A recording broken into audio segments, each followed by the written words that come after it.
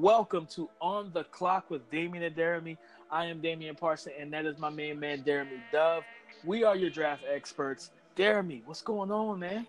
Hey, man, I'm so excited to start this new venture for us, this new show, and I'm excited because is there anything better than draft season, than building your team? All these franchises who aren't going to be in the playoffs, who think it's hopeless, you get rejuvenated when you get that draft special, and you get that draft going, and you hear teams saying who you're going to build your team around, which great prospects, which blue chippers. It's a beautiful thing. It's rebirth to all these losing franchises. So I love it. Oh yeah.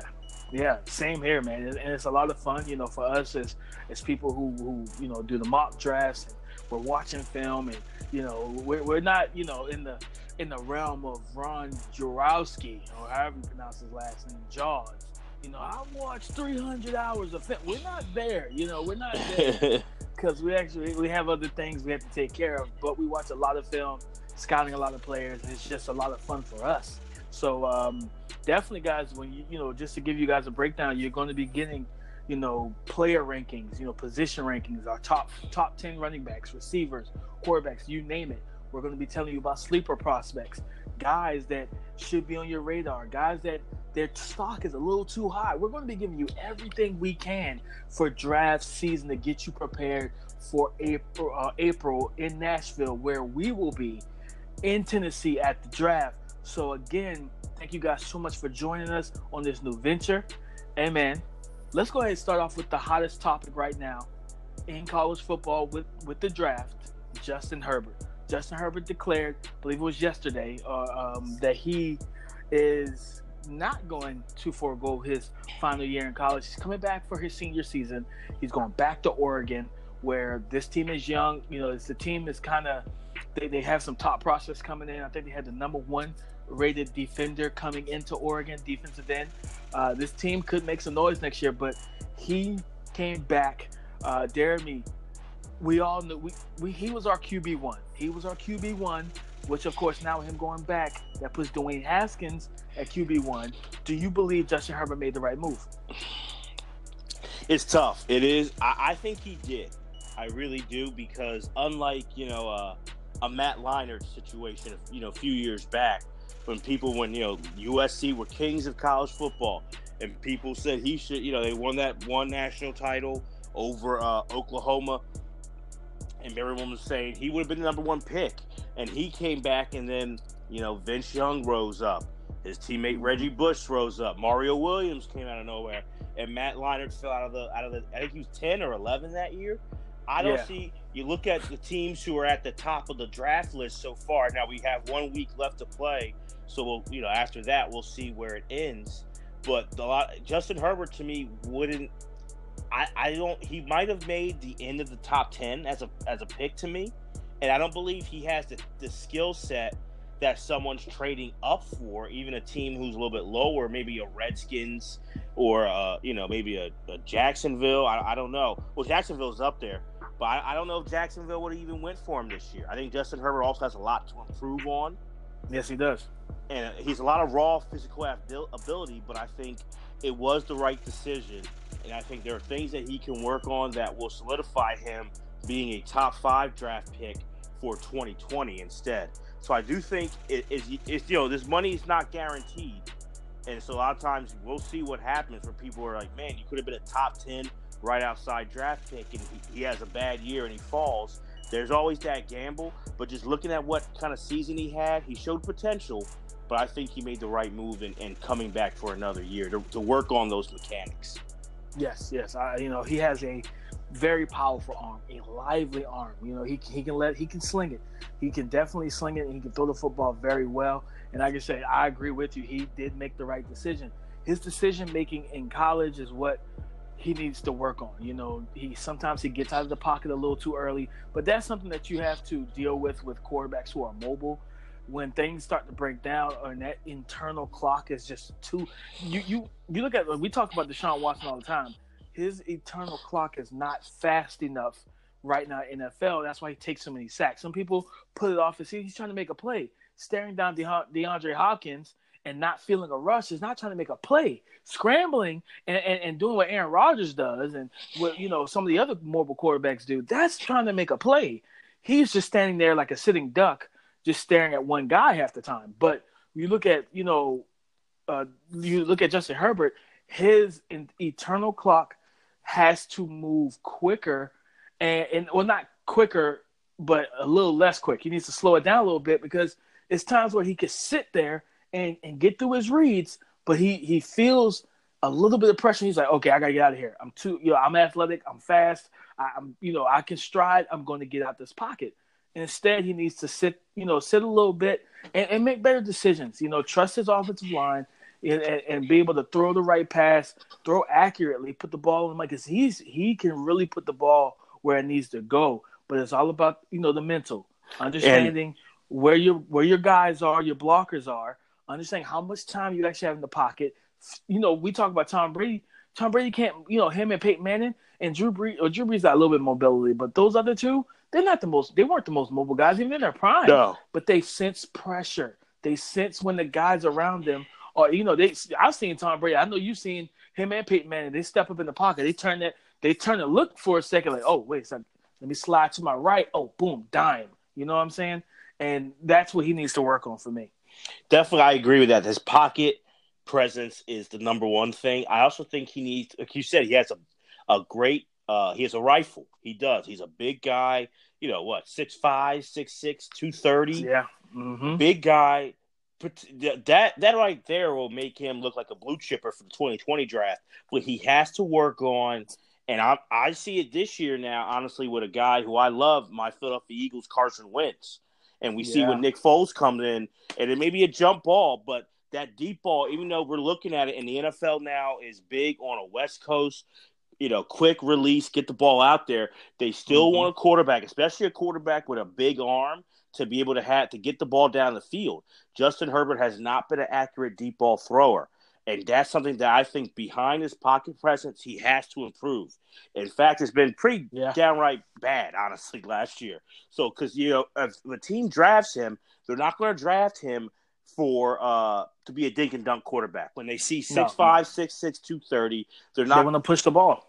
They want to push the ball down the field, exactly. So he has to be more accurate because he has the strength. But that doesn't mean anything. We've all seen people who he can throw it 60 or 70 yards, but it doesn't mean anything if you're throwing it out of bounds every time or you're so inaccurate and you're nowhere near or it's getting intercepted.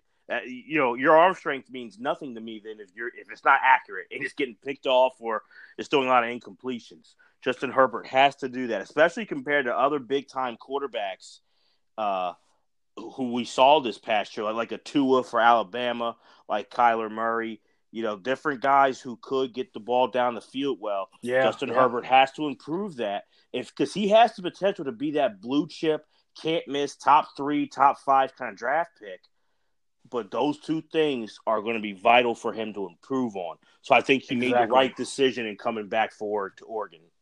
Yeah, and I know a lot of people, as we get ready to move on, I know a lot of people felt like, well, you're leaving money on the table. Not really. And yes, he's leaving money on the table to go back to Oregon, but you got to think about longevity.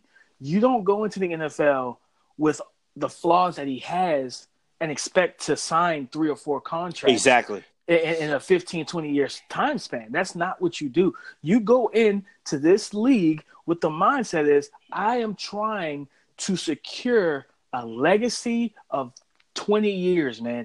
I want to be there. I'm not trying to be like Mike Glennon and just be a bridge quarterback for somebody. Yeah, they may pay me $14 million for a season, but what am I going to do after that? All right, everybody isn't smart enough to be a Byron Leftwich or any of these other guys that turn into offensive coordinators and QB coaches. That's not everybody's. Just because you play doesn't mean everybody's going to be able to do that. So. And that's my thing is he's going back for a good reason. That right there, before we move on, is something that your point, you made it very well. I'm going to reiterate throughout our whole time doing this show for the 2019 draft and beyond is that a lot of times that the mindset of people is they act like, and believe me, it has been a journey for these young men, from Pop Warner, middle school, high school, big time college football. It's been a journey. But when you get to that next level, you're just beginning. And a lot of times Yeah. I feel a lot of these players, a lot of their families or hanger-oners, they act like you made it. You made it, and you did make it. But now, hey, you're just starting from square one. And like you Mm-hmm. said, you have to be thinking about what can I do to get beyond this rookie contract? What can I do to Yes. get these extensions and get these big deals and to get the endorsements and the Super Bowls and the Pro Bowls and all pros? You're just starting off. So I think exactly that's huge for Justin Herbert to realize I want to be a 15-year starter. I don't want to have a 3-4 year run, get that rookie contract, and then I'm already now a backup. And, people are saying what Exactly. happened to this guy. So great point. Yeah, I mean, we look at people like Mark Sanchez and people who just weren't ready. Pete Carroll told him, right? He Pete told him, you Carroll was weren't ready. right. Pete He Carroll was told him, right you were about not that. ready. He wanted him to come back. People thought Pete Carroll was selfish, but it is what it is, man. Good job, Justin Herbert, on that. Let's go ahead and start talking about some of these games, Jeremy. With Notre Dame, let's start with Notre Dame and Clemson. I believe that is the first game, 4:00. Can't wait. Goodyear Cotton Bowl semifinal, man. We got Ian Book, who was not the initial starter. I believe it was Winbush, the more running quarterback, the dual threat, who was actually in the transfer portal. He's trying to transfer now because he knows that he's not getting the job back. Ian Book came in and he was able to uplift the offense. This offense scores 34 points a game, 200, almost 270 passing. Ian Book, now granted, he's not like Trevor Lawrence. Trevor Lawrence is a different. They call him touchdown Jesus, man. Trevor Lawrence is a different animal. Between you look at the two quarterback matchup. Trevor Lawrence is out there, 2,600 yards, 24 touchdowns, only 4 interceptions, and a lot of people were upset that they benched Kelly Bryant for him. But Dabo Swinney knows. He knew from the college football playoffs last year versus Alabama. We're gonna have a chance to contend with Alabama this year, because that's not overlooking Notre Dame, but hey, that's what they want, that rematch yet again. He needs a guy that can beat them through the air. That running stuff is not going to get it done all the time. That's why Kyler Murray is going to be so dangerous versus the Alabama defense, because he's that actual dual threat. They label guys that can run and somewhat pass as dual threats. No, you're just a running quarterbacks more so until you improve your passing ability. But shout out to Kelly Bryant. I know he transferred to Missouri, but this game is going to be tough. You have two good defenses. I like Notre Dame's defense, but of course I love Clemson's defense. Now they will be without Dexter Lawrence, who, well, as of right now, we don't know. They're waiting on him and two or three other players tested positive for ostranine, some banned substance that is, Right. from what I've heard, is actually not good for the human body. So they tested positive for that, but they're doing a B sample to make sure there wasn't a false positive. We do drug screens at my job, so I know kind of what they're going with that. They need something conclusive to make sure this is legit, because he could have taken a substance that did not have the ostracine, whatever it is, labeled, and it could have just been in there. So they're just trying to make sure, check all the boxes before they actually suspend one of college football's best players. But this is going to be a big game. Travis Etienne, one of the most explosive running backs in college football, 1,400, almost 1,500 yards. Mind you, Jeremy, on less than 180 carries, almost 1,500 rushing yards and 21 rushing touchdowns. This kid is explosive, man. I'm excited about this game. I am excited about this game, man. I'm excited because it's the college football playoff. Obviously, for me, between these two games, this is the least appealing to me. Of course. And it's not due to Clemson.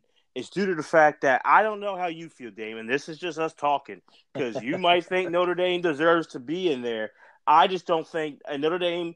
Great job, Brian. I'm not just a hater on Notre Dame. I'm not. Brian Kelly did a really good job with this team. Do they deserve to be in a high bowl game? Yes. Can I look at Notre Dame and Dame, I'll ask you, do you feel that they are one of the 4 best teams in the nation? No. I mean, Notre Dame and Georgia, to me, it's not even close. Yeah, Georgia's a much better team. It's just not even close. And my problem, and not to get too far off, it's just the obsession.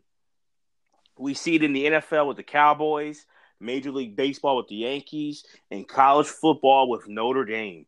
That when they have a little bit of success, and bravo to you, then we're going to bump them up and give them so much coverage and bump over other more deserving big-time schools who need to be there to make the Big Four what it deserves to be.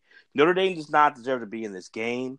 And to me, I know you're going to look at the prospects, quote unquote, on Notre Dame's side, but I'm looking at Klein Farrell. You talk about Dexter Lawrence, Christian Wilkins, just so many studs on that Clemson side. I mean, it's just unfair. It really is. And it's just, I think this game is not going to be close. I can't see it. Austin Bryant. There's just too many guys. It's a lot of guys over there. I like I think his name is Travis Mullen, their cornerback. I like his game too. This is a dangerous Clemson team, that's for sure. It's a dangerous Clemson team. And this is going to be a defensive heavy draft. You heard already that with Justin Herbert not declaring now, it's not.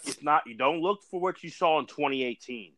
For anyone who's just a casual fan. You're not getting that's 2020. That's going to be 2020. That's 2020, and that's where those who want to maybe knock Justin Herbert, that's the only argument I can give you is that that's he's going to offensively explosive draft, man. He's going to have competition, in 2020, which he probably wouldn't have had in 2019. I still think he made the right choice. Yeah, me too. But that is the only argument I can give those who think he made the wrong choice is that the competition, the cream will rise to the top on the offensive side of football in 2020.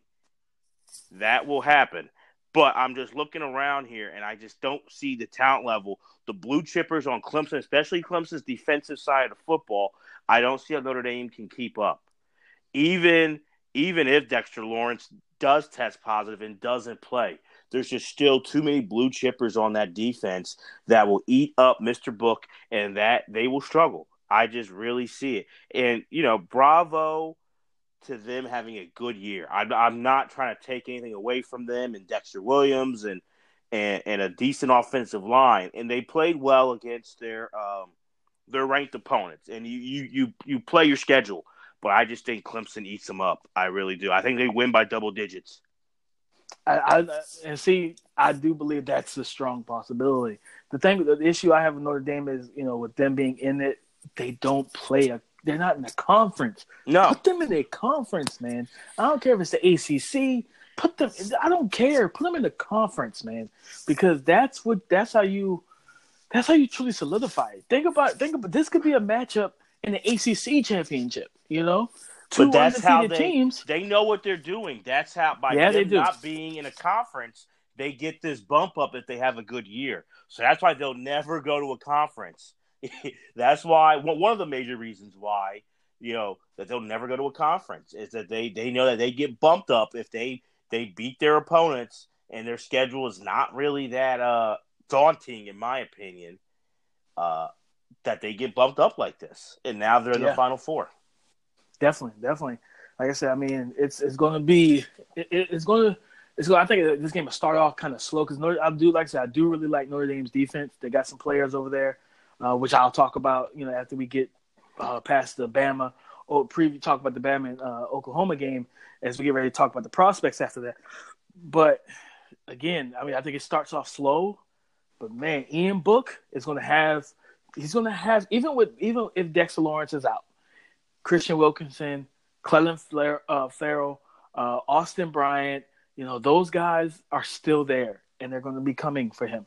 So he's going to, they're going to need him and Williams to get Williams going in the run game. They got to figure out something. Now, granted, we talked about it, I think, last night about how Notre Dame produces some really good offensive linemen. I'm looking, we'll talk about that later, but hopefully there's some sleepers in this crop of guys that can keep Ian Book upright so he could be able to make some plays downfield.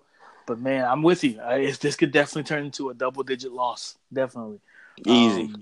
It definitely – they got to start off. They have to keep their foot on the gas, keep fighting, and find ways. Now, pull out your best plays. I don't really care. You're going to have to find a way to keep up with touchdown Jesus, Trevor Lawrence. Um, next up, let's talk about Alabama and Oklahoma, man. This is a game. I saw. We all know that Tua Tagovailoa was dealing with the high ankle sprain. They said that he's about 80 to 85%. He hasn't had any setbacks in practice. He's dropping back fine. I do believe we see a little bit of Jalen Hurts because the main thing that you want against OU's defense, which is terrible, if you can mix them in, you can still possibly win this game. You don't want Jalen Hurts starting versus Clemson. That's not what you want. Clemson's going to play press man coverage. Yes, you got Jerry Jeudy and the rest of those guys. You had them last year, too, with Calvin Ridley. And Jalen Hurts still couldn't get them the football. So, and don't get me wrong, he's improved as a passer. I give him that. His throwing motion, everything, it has improved. But still, yeah, Tua Tagovailoa is their guy. He's the guy. They're going to need his arm. That's the golden arm, man. That's the golden arm. And like I said, you can get past Oklahoma by playing both of them and allowing Tua to, not, re-injure the ankle. But against Clemson, you're going to need Tua. Kyler Murray, as we talked about with the dual threat, Kyler Murray he epitomizes dual threat. This kid has the burst and speed of a running back coming out of that backfield. I've seen him go 40, 50 yards downfield, untouched, not caught. And he has, as a baseball player, he was drafted by the Oakland A's. He has an arm. And his ball placement, for him to be, I believe he's about 5'10". Maybe that's a little generous, 5'11", somewhere in there. Yeah, he's a short guy. Yeah, he's a short guy, but he can throw over the mountains, man. His accuracy is legit. His ball placement is on point. He does struggle sometimes getting through his reads, Jeremy. He does do that. Sometimes he gets stuck on one read, but he's young. He hasn't played that much. So that happens with a young quarterback. We talk about with Justin Herbert, and we saw it with, with a lot of other guys that's young. They do that from time to time. Right. That's a security blanket. They get like that. Heck, Tom Brady gets like that when he had Welker and Gronk in their prime. He used to do the same thing. Aaron Rodgers with Jordy Nelson. It just is what it is. You feel comfortable with certain guys. But, with Brooks in the backfield, I think Sermon as well, Damian Harris and Najee Harris and Josh Jacobs. I think Josh Jacobs, I like to see Josh Jacobs and Damian Harris a lot more than Najee Harris in this game. But trying to cover the two receivers, I know you're going to talk about it after we do this quick preview. Hollywood Brown, man. Him and Jerry Jeudy, the battle between the receivers is going to be big. It's going to be, the implications on who wins that receiver matchup. It's going to be huge, man. Huge in this game. No, definitely. And I will be talking about those guys. Also, some, it wouldn't be me for all those who are just, maybe you're not the biggest NFL fans, but you're a college football fan. Your boy Jeremy loved the offensive linemen. We don't call them big uglies. We call them big sexies here. And I will be talking about Cody Ford and others as well. But I will have to say, the thing that I'm excited for this game, but boy, oh boy, that abysmal Oklahoma defense. And I think that says something when you can say, and you know what? I was really proud of Jalen Hurts in the SEC championship game. And, he was a class act. He's handled this situation very well. But we've talked off air, I know that, Damien, about just he cannot get it done as a quarterback. And if he was on another school that wasn't as loaded as Alabama, he wouldn't have the record that he has and the praise that he did receive. Right. But that says something when I hear your analysis, and I agree. Tua they're saying 80, 85%. I hope he is because I love watching the young man play. He's exciting. Yes. But I do believe if Tua couldn't go, that Oklahoma defense is so bad, I would still pick Alabama to win with Jalen Hurts. I really would. That Oklahoma defense gives up 33 points. In the Big 12, just in these shootouts, it's an abysmal. And you know what? It's not with Tua in there. It is not the typical Alabama offense. There's weapons there, and they put up points, and that'll be the thing to me that I think why I see another Alabama Clemson matchup is that Oklahoma's defense. The only way Oklahoma, I can't see Alabama just becoming completely inept. I think Kyler Murray, like you said, he'll throw over some mountains. He has done it. He'll really have to do it on Saturday. But I think he will put up points, but it'll have to be an all-out shootout. And Alabama's defense, which you don't see in a Nick Saban defense, will completely have to unravel and lose all their fundamentals for them to just kind of give up 40-something points or 50 points to Oklahoma. I can't see it, and that's why I see Alabama winning on Saturday. It's just that it's a shame. If Oklahoma's defense was a little bit more competent, this could be a different game, especially with an injured Tua. But I think the defense, which we've seen all year long, it's not going to be enough to slow down a very potent Alabama offense. And now, despite all that, Oklahoma is still better than Notre Dame. So that's my last shot at Notre Dame. But despite all that, Oklahoma is still a much better team than Notre Dame. For all you Irish fans out there. Oh man, listen, you were just trying to just frustrate the Fighting Irish fan base in D&D Nation, man. I have to. I'm gonna tell you a quick story. When I went to Temple University, and we have a historically known bad football program. I mean, We've been a laughingstock. But a few years ago, I had a dream. I had my dream come true when College Game Day came to Temple. We're at Notre Dame game. Notre Dame came into Philly, and I got up at 3 a.m.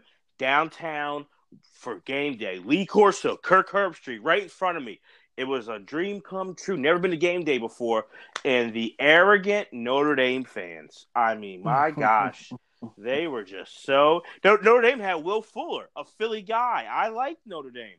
But they were just so arrogant and so condescending. And I never forgot it. Now, D&D Nation, I'm not biased. And Notre Dame, to me, was a top 4 team, legit. I mean, they are by ranking. But I felt that. I would call it like I see it. If they were loaded with blue chippers all up and down the field that could compete with Clemson, I would call it that way. But in my opinion, they are not. So I'm definitely going to rub it in there that you guys do not deserve to be here. Just like when they played Alabama a few years ago in the championship game, they did not deserve to be there. They don't deserve to be here. I called that blowout. I called that blowout because I actually played against Everett Golson in high school, the quarterback of Notre Dame. I played against him a couple times in high school, and I knew his skill set was not going to translate completely well, very well to the NFL. They used to line him off the ball like 10 yards in shotgun and run a bunch of sprint plays, sprint left, sprint right. He had a bunch of 5-star recruits at receiver. It was ridiculous, but I knew he wasn't that good, so I knew that blowout was coming. It was sad one. It was sad because it's like that was the game. That was the team that had Manti Te'o and the fake girlfriend. Yeah, the catfishing. Yeah, he was. That was the he should have. Yeah, that wow. Hey, flash to the past, man. Forgot all about that until you brought that the up. catfishing. Can't forget that. No, you can't. Yeah, no. That is an iconic moment in college football history. I was telling my kids about that. Never fake that you have a spouse, guys. Never fake that you have a spouse. But his life has not been the same since. Fake that she passed away and got all this publicity. I mean, catfishing, in my opinion, became a known household term due to Manti Te'o. Like, young kids knew what it was, but then I had, like, my mom, what is this catfish? What's this Notre Dame guy? Like, she was asking about it. I'm like, geez, Manti Te'o to make catfish a household thing. When the parents start asking questions about you, got that's problems. bad. We got problems. We got problems, man. But, yeah, I'm picking I pick Clemson to win against Notre Dame, and I pick Bama to win against OU. Let's get into these prospects, man. Let's start off with the Notre Dame-Clemson game. Of course, because that is the first game on the slate in the Cotton Bowl. Like you said, this team is not loaded with a bunch of blue chippers, but there are a few prospects that I am definitely looking at in this draft class. First off, their best defender to me, Jerry Tillery, defensive tackle. This guy, big, strong, 6'7". He's about 305, so he's not like the big pot belly type of guys, but he could definitely push the pocket. He's lost some weight. Would like to see him at maybe 10, 10, 15 pounds to, of maybe some muscle just to continue to fill out his frame a little bit. But he's a guy that you look at, especially in today's NFL. You talk about passing league, you need guys that can get after the passer. He is one of those type of D tackles that can push the pocket and he is one of the best pass rushing guys. He has 7 sacks on the season leading into this draft class, and that's from the D tackle position. And I think we're going to see those numbers start to come from D tackles because we're going to need that. You need that type of help to help the guys on the edge. So I look at him, and he does have a back end first round, high second round grade from me. He is a really good player, and I like what I see from him. 8.5 tackles for a loss. 2 forced fumbles, and like I said, granted, he needs to add some to the frame. But when I look at a guy like him in this league, you pair him up with, I look at like a team with the Patriots. We all know the Patriots lack pass rush, but I would love to see in the inside you put him beside a Trey Flowers, head to head with guards with that length, 6'7". Those long, strong arms that punch, be able to push and pull those shorter arm guards and kind of navigate the pocket, force the quarterbacks to your edge guys. That's what a team like the Patriots would be a really good fit for him, and he'll be a good fit for the Patriots as well because they need the interior pass rush period with Bill Belichick. Another guy to throw out there, cornerback, and this is a nice cornerback class as well, Jeremy. Julian Love, he doesn't get the recognition. I'm not gonna lie to you. I'll throw out the names that we mostly hear. You hear Brian Murphy from Washington, right? DeAndre Baker from Georgia, and Greedy Williams from LSU. You don't really hear Julian Love, and Julian Love deserves some love because this kid is one of the better corners in the country. 5 in his career, 5 interceptions, 3 he took back for touchdowns. 38 passes defended, 4 fumble recoveries. He's forced 2 fumbles. And granted, he's 5'11", 193, and he'll be more – he may project more as a slot corner. But, we know in this passing league, that is the place that you want to make sure you have reassured because you can't take – I'll tell you right now, watch film on Greedy Williams, that's not the guy you want to throw into the slot. He is not. His footwork and everything has a bigger, longer corner. His hips do not open as fluidly as you want, So you don't want him in the slot versus Odell Beckham and those type of guys because that's barbecue chicken. That's barbecue chicken. Put him on the outside, he can do his thing. But Julian Love is a guy who can play both inside and outside. But I would like to see him. I do think he'll project more as a slot corner early on. But I think this kid can definitely help. There's a lot of teams that need back end help. You look at your Eagles. We said that before the season. That was my Achilles heel. Yeah. The cornerback position. They could use some corners. Tampa Bay could use some corners, right? The Pittsburgh Steelers can use some corners. There's a lot of teams that can use some corners. Indianapolis. A lot of teams that need cornerbacks, man. Falcons. Yeah. Falcons, yeah. So there's a lot of teams that can use him, and he has also he falls to me. He falls in that second to third round range. But I think if you get him there, that's good value for him. So I want to give some love to Julian Love. And my last guy, like I said, it's not many guys here that I even want to talk about for this team. Yeah. But one of my favorite prospects on this team is Tevin Coney. Tevin Coney, whatever how you pronounce it, but he's a linebacker. But he is, when you talk about, he's 6'1", about 230, 240. I look at him as a, second, third round grade, but he's kind of a do-it-all type of guy. 4 passes defended, 6.5 sacks. He has 1 interception, 1 forced fumble, 2 fumble recoveries. But he can kind of do a little bit of all things. He can cover. He can stuff his face in the run game. He has the build. At 6'1", 240. Good build, good frame to handle punishment in the trenches and in the wash. Because everything goes down in the trenches. There's a fight in there. There's a battle. There's a war zone. And I think he has the build and the game to be able to do it. He's improved his stock. 2 straight seasons over 100 tackles. So he's a tackle machine. He's going to find the ball. And that's what you need. You need guys that can diagnose plays, find the ball, get to the ball. Get to the football, man. And that's what you need, guys, that can find where the ball is. Get, especially nowadays, with them implementing so much college schematics into the game, a lot of misdirection. Different. You talk about the West Coast, you see guys running behind. They're in shotgun. You see the receivers running behind the shotgun, running behind the quarterback and receiver, running back to open up a little bubble screen and different things like that. So you need, and they do so many different variations of it, of stuff that they see in college. So I'm looking at Tevin Coney, the linebacker from Notre Dame, as well as a really a solid steal in the middle rounds there. I love it. And you great job, because there are still some guys on Notre Dame's team. It's not the blue chippers like we're going to see. I mean, hell, the next game we do, Alabama, that could take an hour. That could take exactly. You got that one. I might take. I might eat breakfast, go out to eat, and come back, and you'll still be going on about all those players. So I mean, Notre Dame's not in that class, but there are players. And before I get to Clemson, I wanted to ask you, because we see it and I'll go to the NBA. It's a guy who, I know we're both basketball fans, and we watch college ball and pros, that with there's guys who come alive in March Madness, and maybe they're not as known due to either the school they went to, or they're not as known because there's other high profile teammates, but they have a good tournament and their draft stock rises. Do you believe in that when it comes to bowl games and in the college playoff games, that you could be a third round kind of prospect, second round, whatever, but you play well in this spotlight? Because I mean, the nation's watching these games Saturday and the following week, the championship game.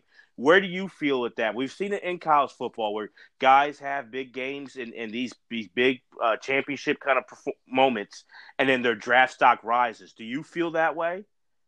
Yeah. Because we definitely see it a lot. Right now we talked about it off air before, but you see a lot of these guys they're not staying. They're leaving for the NFL, and they're not even playing in these bowl games.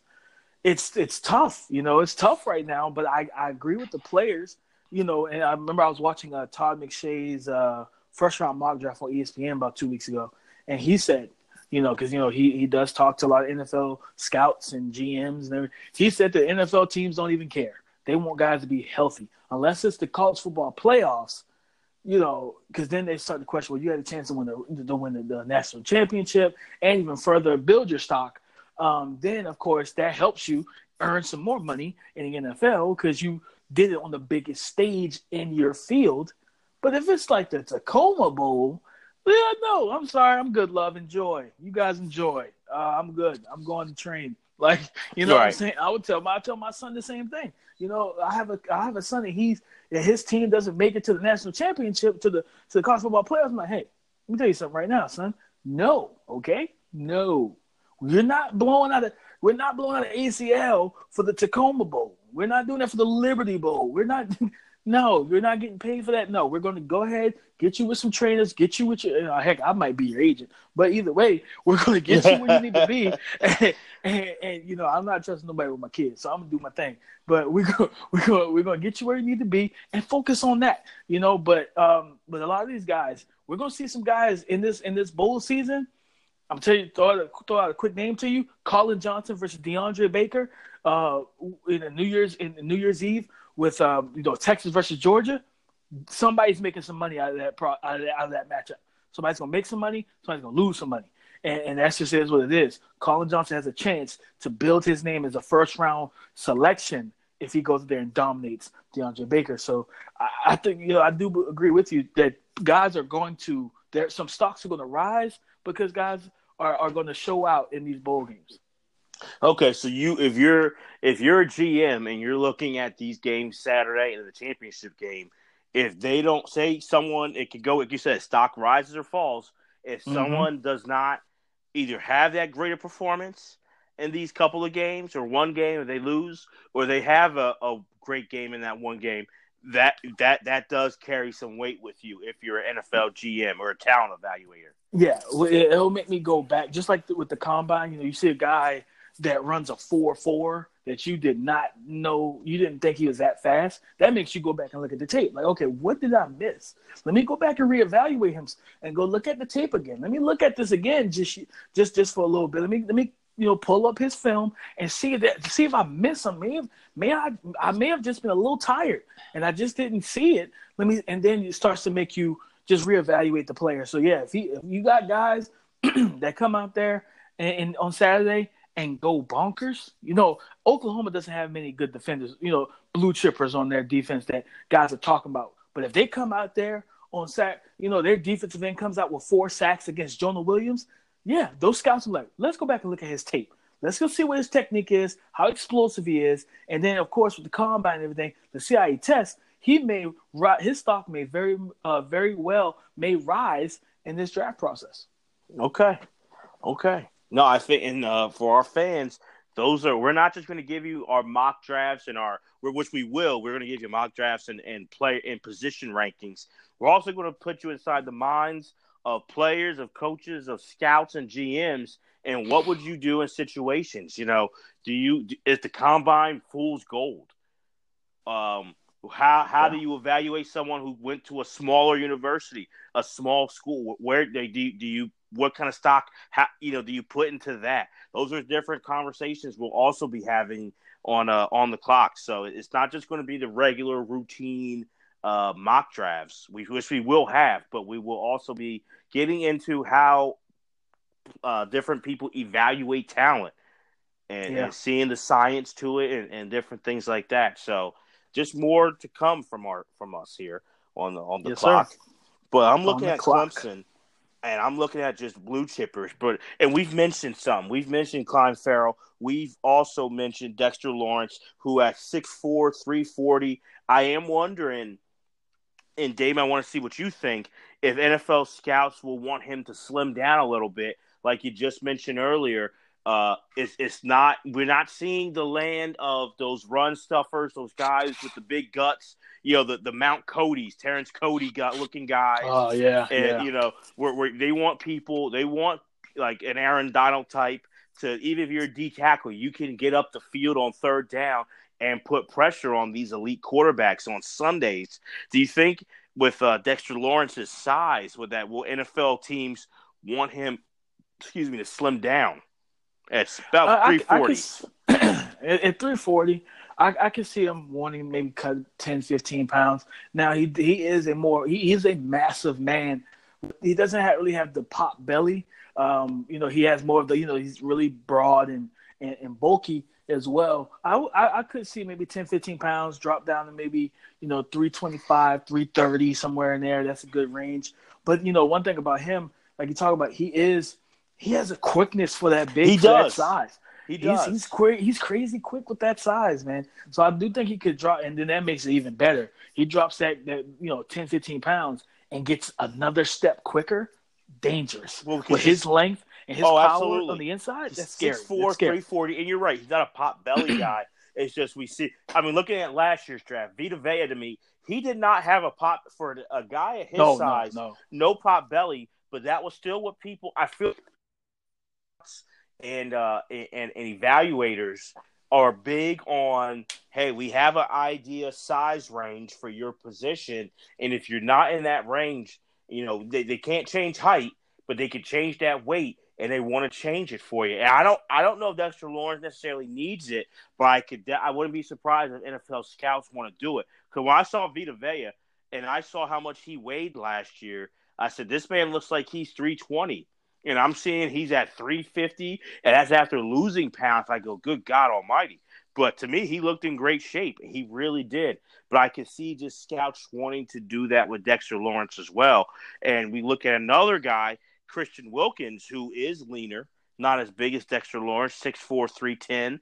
There's a lot of teams in the league who, hey, we see it now. The game has become – it always has been a passing game, a quarterback game.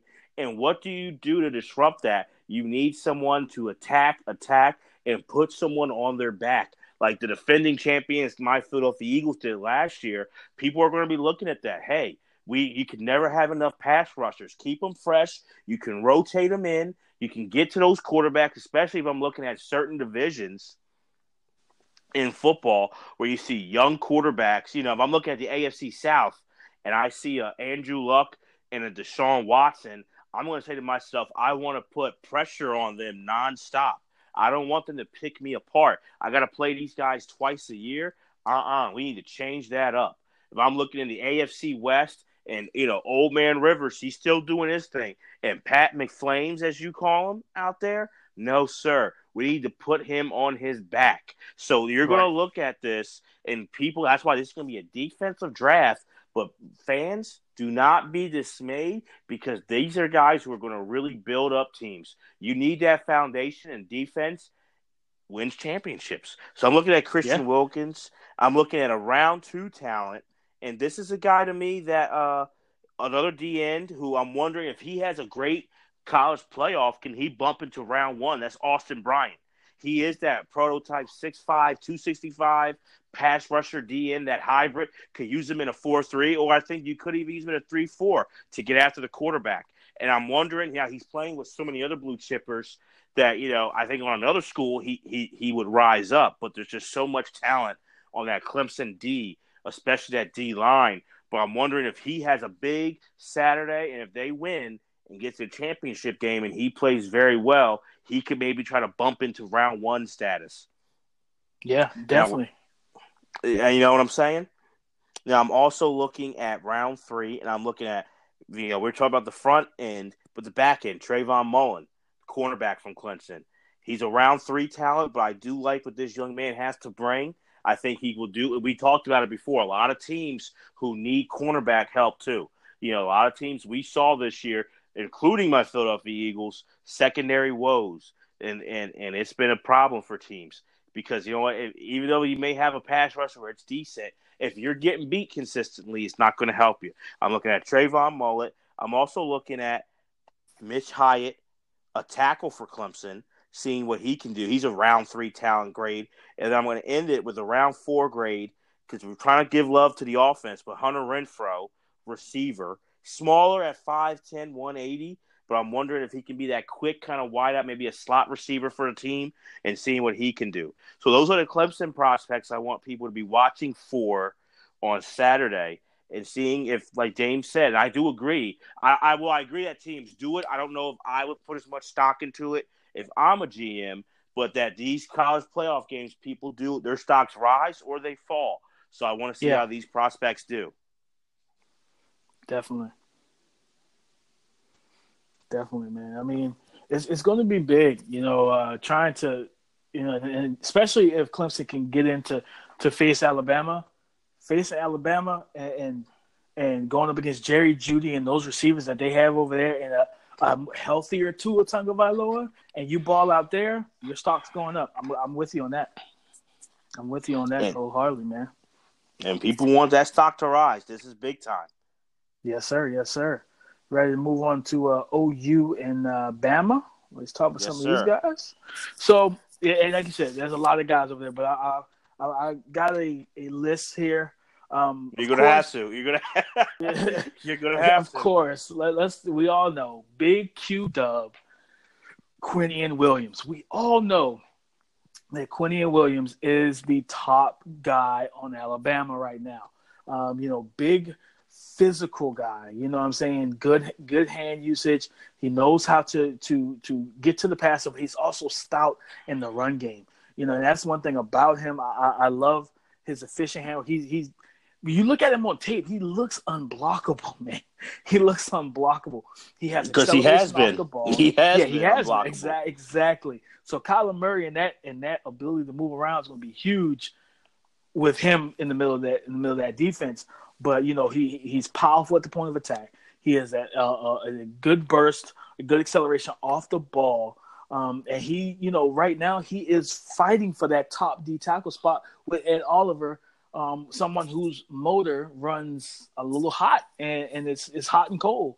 But he runs a little hot and cold. But with Quinion Williams, you're going to get a hot motor, a running motor every snap. He doesn't really take snaps off. So I want everybody knows who he is. But a name that to me is definitely flying up the board and the charts, Deontay Thompson. When you look at this safety prospect, man, He's a do-it-all safety. He is a do-it-all type of Yes, safety, man. yes. His range is incredible. Getting sideline to sideline, be able to make plays on the football, whether it's interceptions, pass breakups, but not even just that, Jeremy. He is a type of free safety that if you need, you bring him in the box and he hits hard.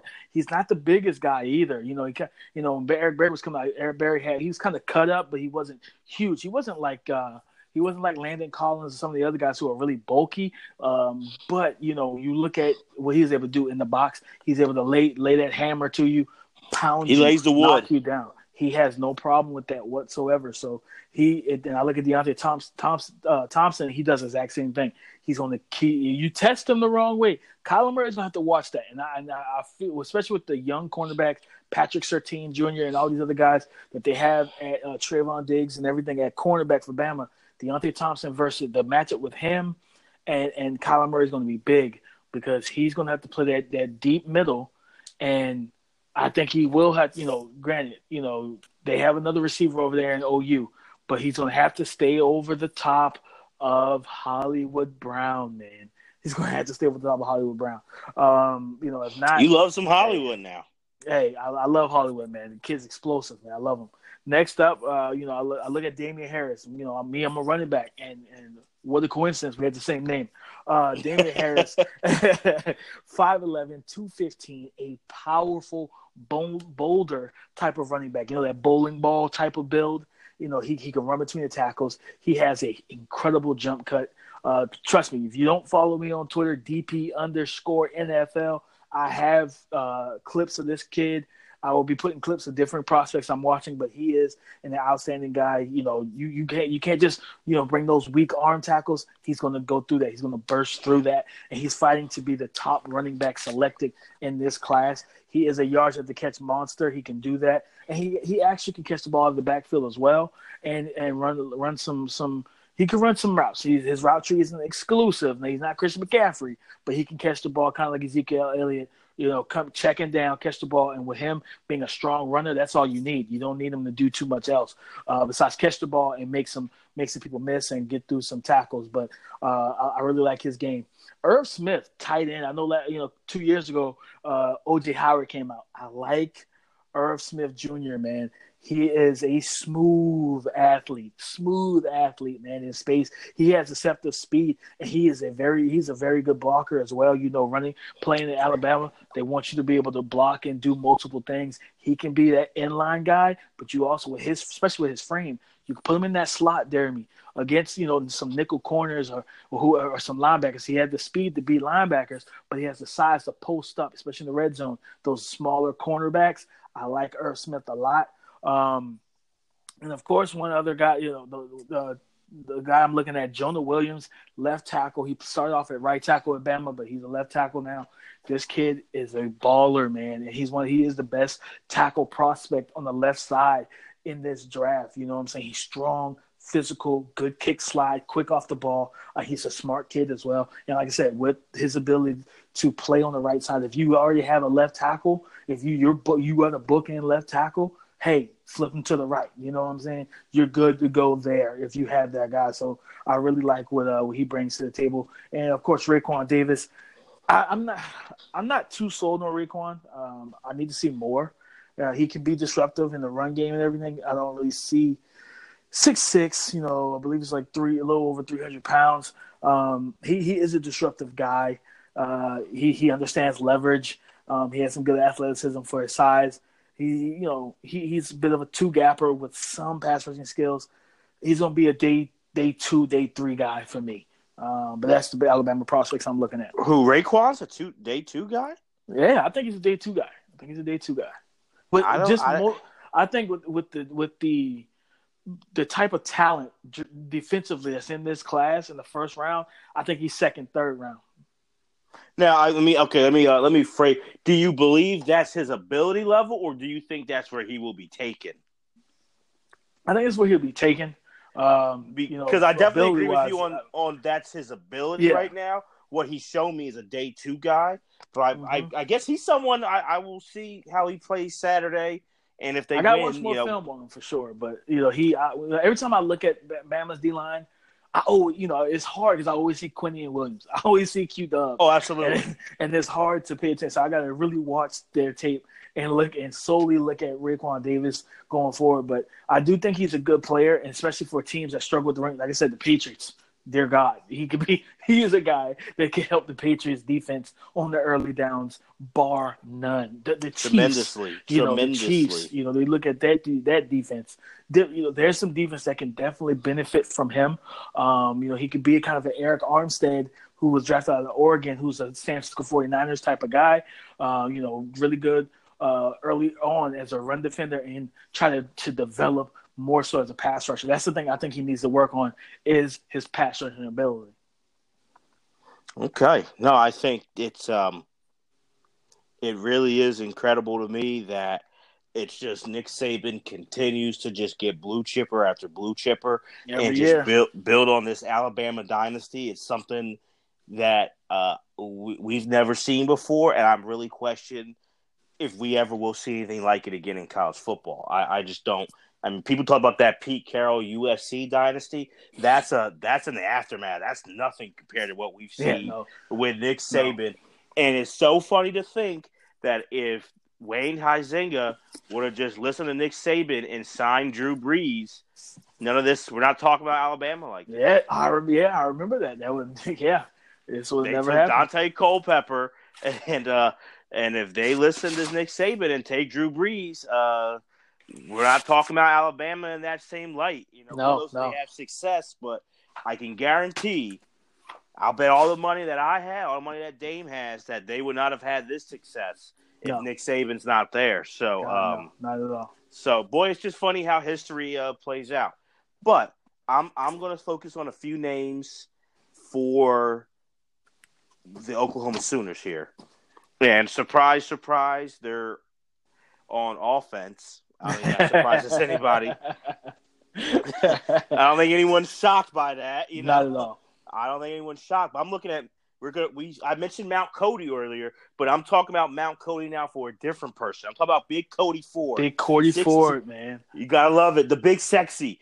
I'm gonna mention two Big Sexies for Oklahoma. But I'm starting with Cody Ford, who I believe will be a low end, as of right now, depending on, there's still months. We still got months to see if he can rise up. But right now, as a guard, and I think he's that prototype guard in the NFL. He's shorter at 6'2", so I wonder if people will look at that on the next level. So that definitely takes him out of being in that tackle kind of scenario. But I think Cody Ford has really blossomed, All-American, really could be a good run mauler for any team that needs offensive line help. And we're looking at teams that do, whether you're looking at, I can see the Vikings needing O-line help. I can see the Houston Texans really needing that O-line help. So I'm looking at those teams kind of in that range. And I think Cody Ford would be a steal for him. And, to get that running game going, to be a good run mauler and to stuff it up for you. Now, we've mentioned Hollywood Brown a lot on this show, and for good reason. Explosive. Smaller frame, but I will say, Dame, I wonder what you think. I think seeing this year, he did put on some muscle to get a little bigger, and I think he still needs to put on more muscle. And I don't want to take away how his speed is, but in the NFL, the next level, you got to be able to take hits, and you got to be able to get off. People are going to try to bump and press you and throw you around, and you have to be able to withstand that. So I think one thing I will say is I think Hollywood Brown is a low-end first-round talent. But I want to see, if I'm an NFL evaluator, scout talent evaluator, I want to see him put on muscle. He doesn't have to be the Incredible Hulk or anything. I'm not saying that. Yeah. But he needs to be able to, because you know what? People are going to automatically look at him and say, hey, don't let him get off the line, harass him, get your hands on him for those 5 yards and frustrate him. Because they know that with that speed and explosiveness, he can be a problem for DBs on the next level. But another concern I will say I do have for him is that he did get banged up this year. Yeah, he did. And sometimes you wonder, there are these kind of rules of the trade that they're not guarantees, but a lot of NFL evaluators have. Where you've heard me, if you listen to our other show, the Damian Dermy show, we Talk about Jameis Winston, where, hey, if you throw interceptions in college, you're going to do it in the pro level. A lot of evaluators will also say this: hey, if you get hurt a lot in college, what makes me think I could get hurt a lot in the NFL? So he has to Right. show people that he can stay healthy. But I do really enjoy Marquise Brown. I think he's one of the most explosive receivers in college football we saw. He was Kyler Murray's go-to guy. I'm also looking at another big sexy and Mr. Bobby Evans. And I think he will be that. He played a lot of experience. I don't know about you, Dame. I'll say this as a guy who loves big sexies. I love a guy, especially when I look at the big-time programs. If you're an O-lineman and you played a lot of games, Bobby Evans started in 39 games at Oklahoma. So that means that he was a rock. He was an anchor for them on the O-line at tackle. So to me, I look at that, man. Because sometimes you get flashes in the pan, especially on the O-line level. But with this young man, we know he has the experience. At least in college, he played the Oklahoma offense. Lincoln Riley trusted him to hold down the fort, whether it was for Baker Mayfield or Kyler Murray. So I'm looking at a lot of teams who need tackle help, and Bobby Evans could be a day two kind of a probably be round 2, round 3. But I think a lot of teams who need O-line help, Bobby Evans can be a great addition to. And I think he's someone that people are sleeping on. He doesn't jump out at you, but with that, I think he can be dependable and really assuring at a tackle spot for you and can get the job done for the next level. And if you develop him right, I can see him being a Pro Bowl tackle for a team. So those are the guys I'm looking at for Oklahoma. Kyler Murray, we don't know. He might be playing, like you said, with the Oakland A's. So I don't know if we might have to do on the clock for a different draft show for Kyler Murray. So I don't know where he's going. But if he decides to want to be a football player and go to that next level, we know the things with him. He's explosive, he's quick, but that height. And even though we've seen it time and time again, we go through it all the time, whether it's Drew Brees, Russell Wilson, Baker Mayfield last year. I don't believe Doug Flutie back in the 80s. I don't believe NFL talent evaluators will ever get over that they don't like short quarterbacks. And I do understand it because we talk about Raekwon Davis is 6'7".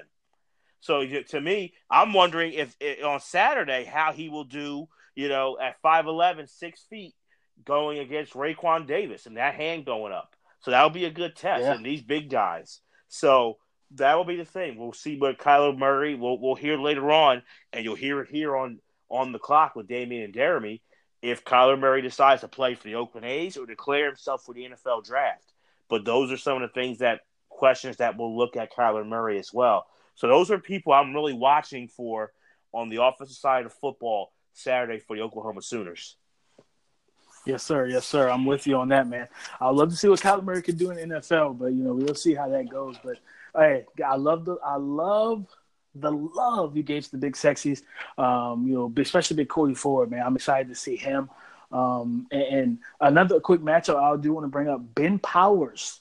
Ben Powers, the guard from Oklahoma. I want to see what he can do if I can see either him versus Raekwon or him versus Quinnion Williams, because that's him coming into this draft. If he's able to hold up, especially because he's one of the best pass blocking guards, if he's able to hold up and keep Kyler Murray clean versus any of those two monsters in the middle, his stock is going to rise a good bit. And it's a good point because he's a lower guy right now, day 2, maybe day 3. But if he does have good performances, and that's the thing, people do look at this, and you're right. If you're talking about the Tacoma Bowl or the Outback Bowl, they don't care. But this is how you are in game situations. Talent evaluators look at that. They really do. So Ben Powers definitely his stock can rise if he balls on Saturday. So these are guys for people who are loving college football, but also want to see, hey, can some of these guys on Saturday help me and my NFL team on Sundays? These are some guys to look out for all 4 teams. Yes, sir. Yes, sir, man. But listen, guys, that's our show today. We will be back weekly to get you guys ready for the NFL draft. Yes, sir. And talk about these prospects, man. It's been a fun show. Definitely continue to check us out. This show will be on Stitcher, iTunes, podcasts, all these different podcasting hosting sites, Anchor. we will be there. Anchor this is the main place. This is the main place. Anchor and iTunes. But if you don't want to come here, you have some other place. Hey, we will be there as well. So definitely, guys. Jeremy, as always, man, it's been fun. We will be back next week talking about some more college football and some more NFL prospects, man.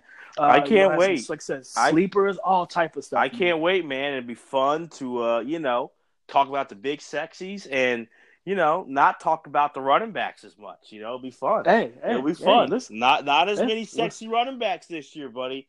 I don't want you to get nervous. I don't want you to get nervous. Not at all. Hey, don't worry. I've been out here scouting these running backs for a couple weeks now. So, I got some names for you. Okay. I got some names for you. Okay, I love it, man. I got some names for you. I love it. If you want running back talk, Damian I'm here. Is the man. Damian Parson is the guy. If you want to see who are the best RBs, there's nobody better in the business. I'll say that. Appreciate that, brother. Hey, and we're gonna talk about those big sexies, man. This is a solid class of big sexies as well. Absolutely. We got a lot coming for you guys. We're gonna talk some Senior Bowl. Try to get some Senior Bowl in next week. Talk about some of the guys who have already accepted their invites and so forth and so on. So listen, we're going to get ready for that because that's the next stop in just a couple weeks, Senior Bowl. But listen, as always, guys, thank you guys so much for joining us here at On the Clock with Damian and Jeremy. I'm Damian Parson. That's Jeremy Dove. Y'all have a good day. Peace.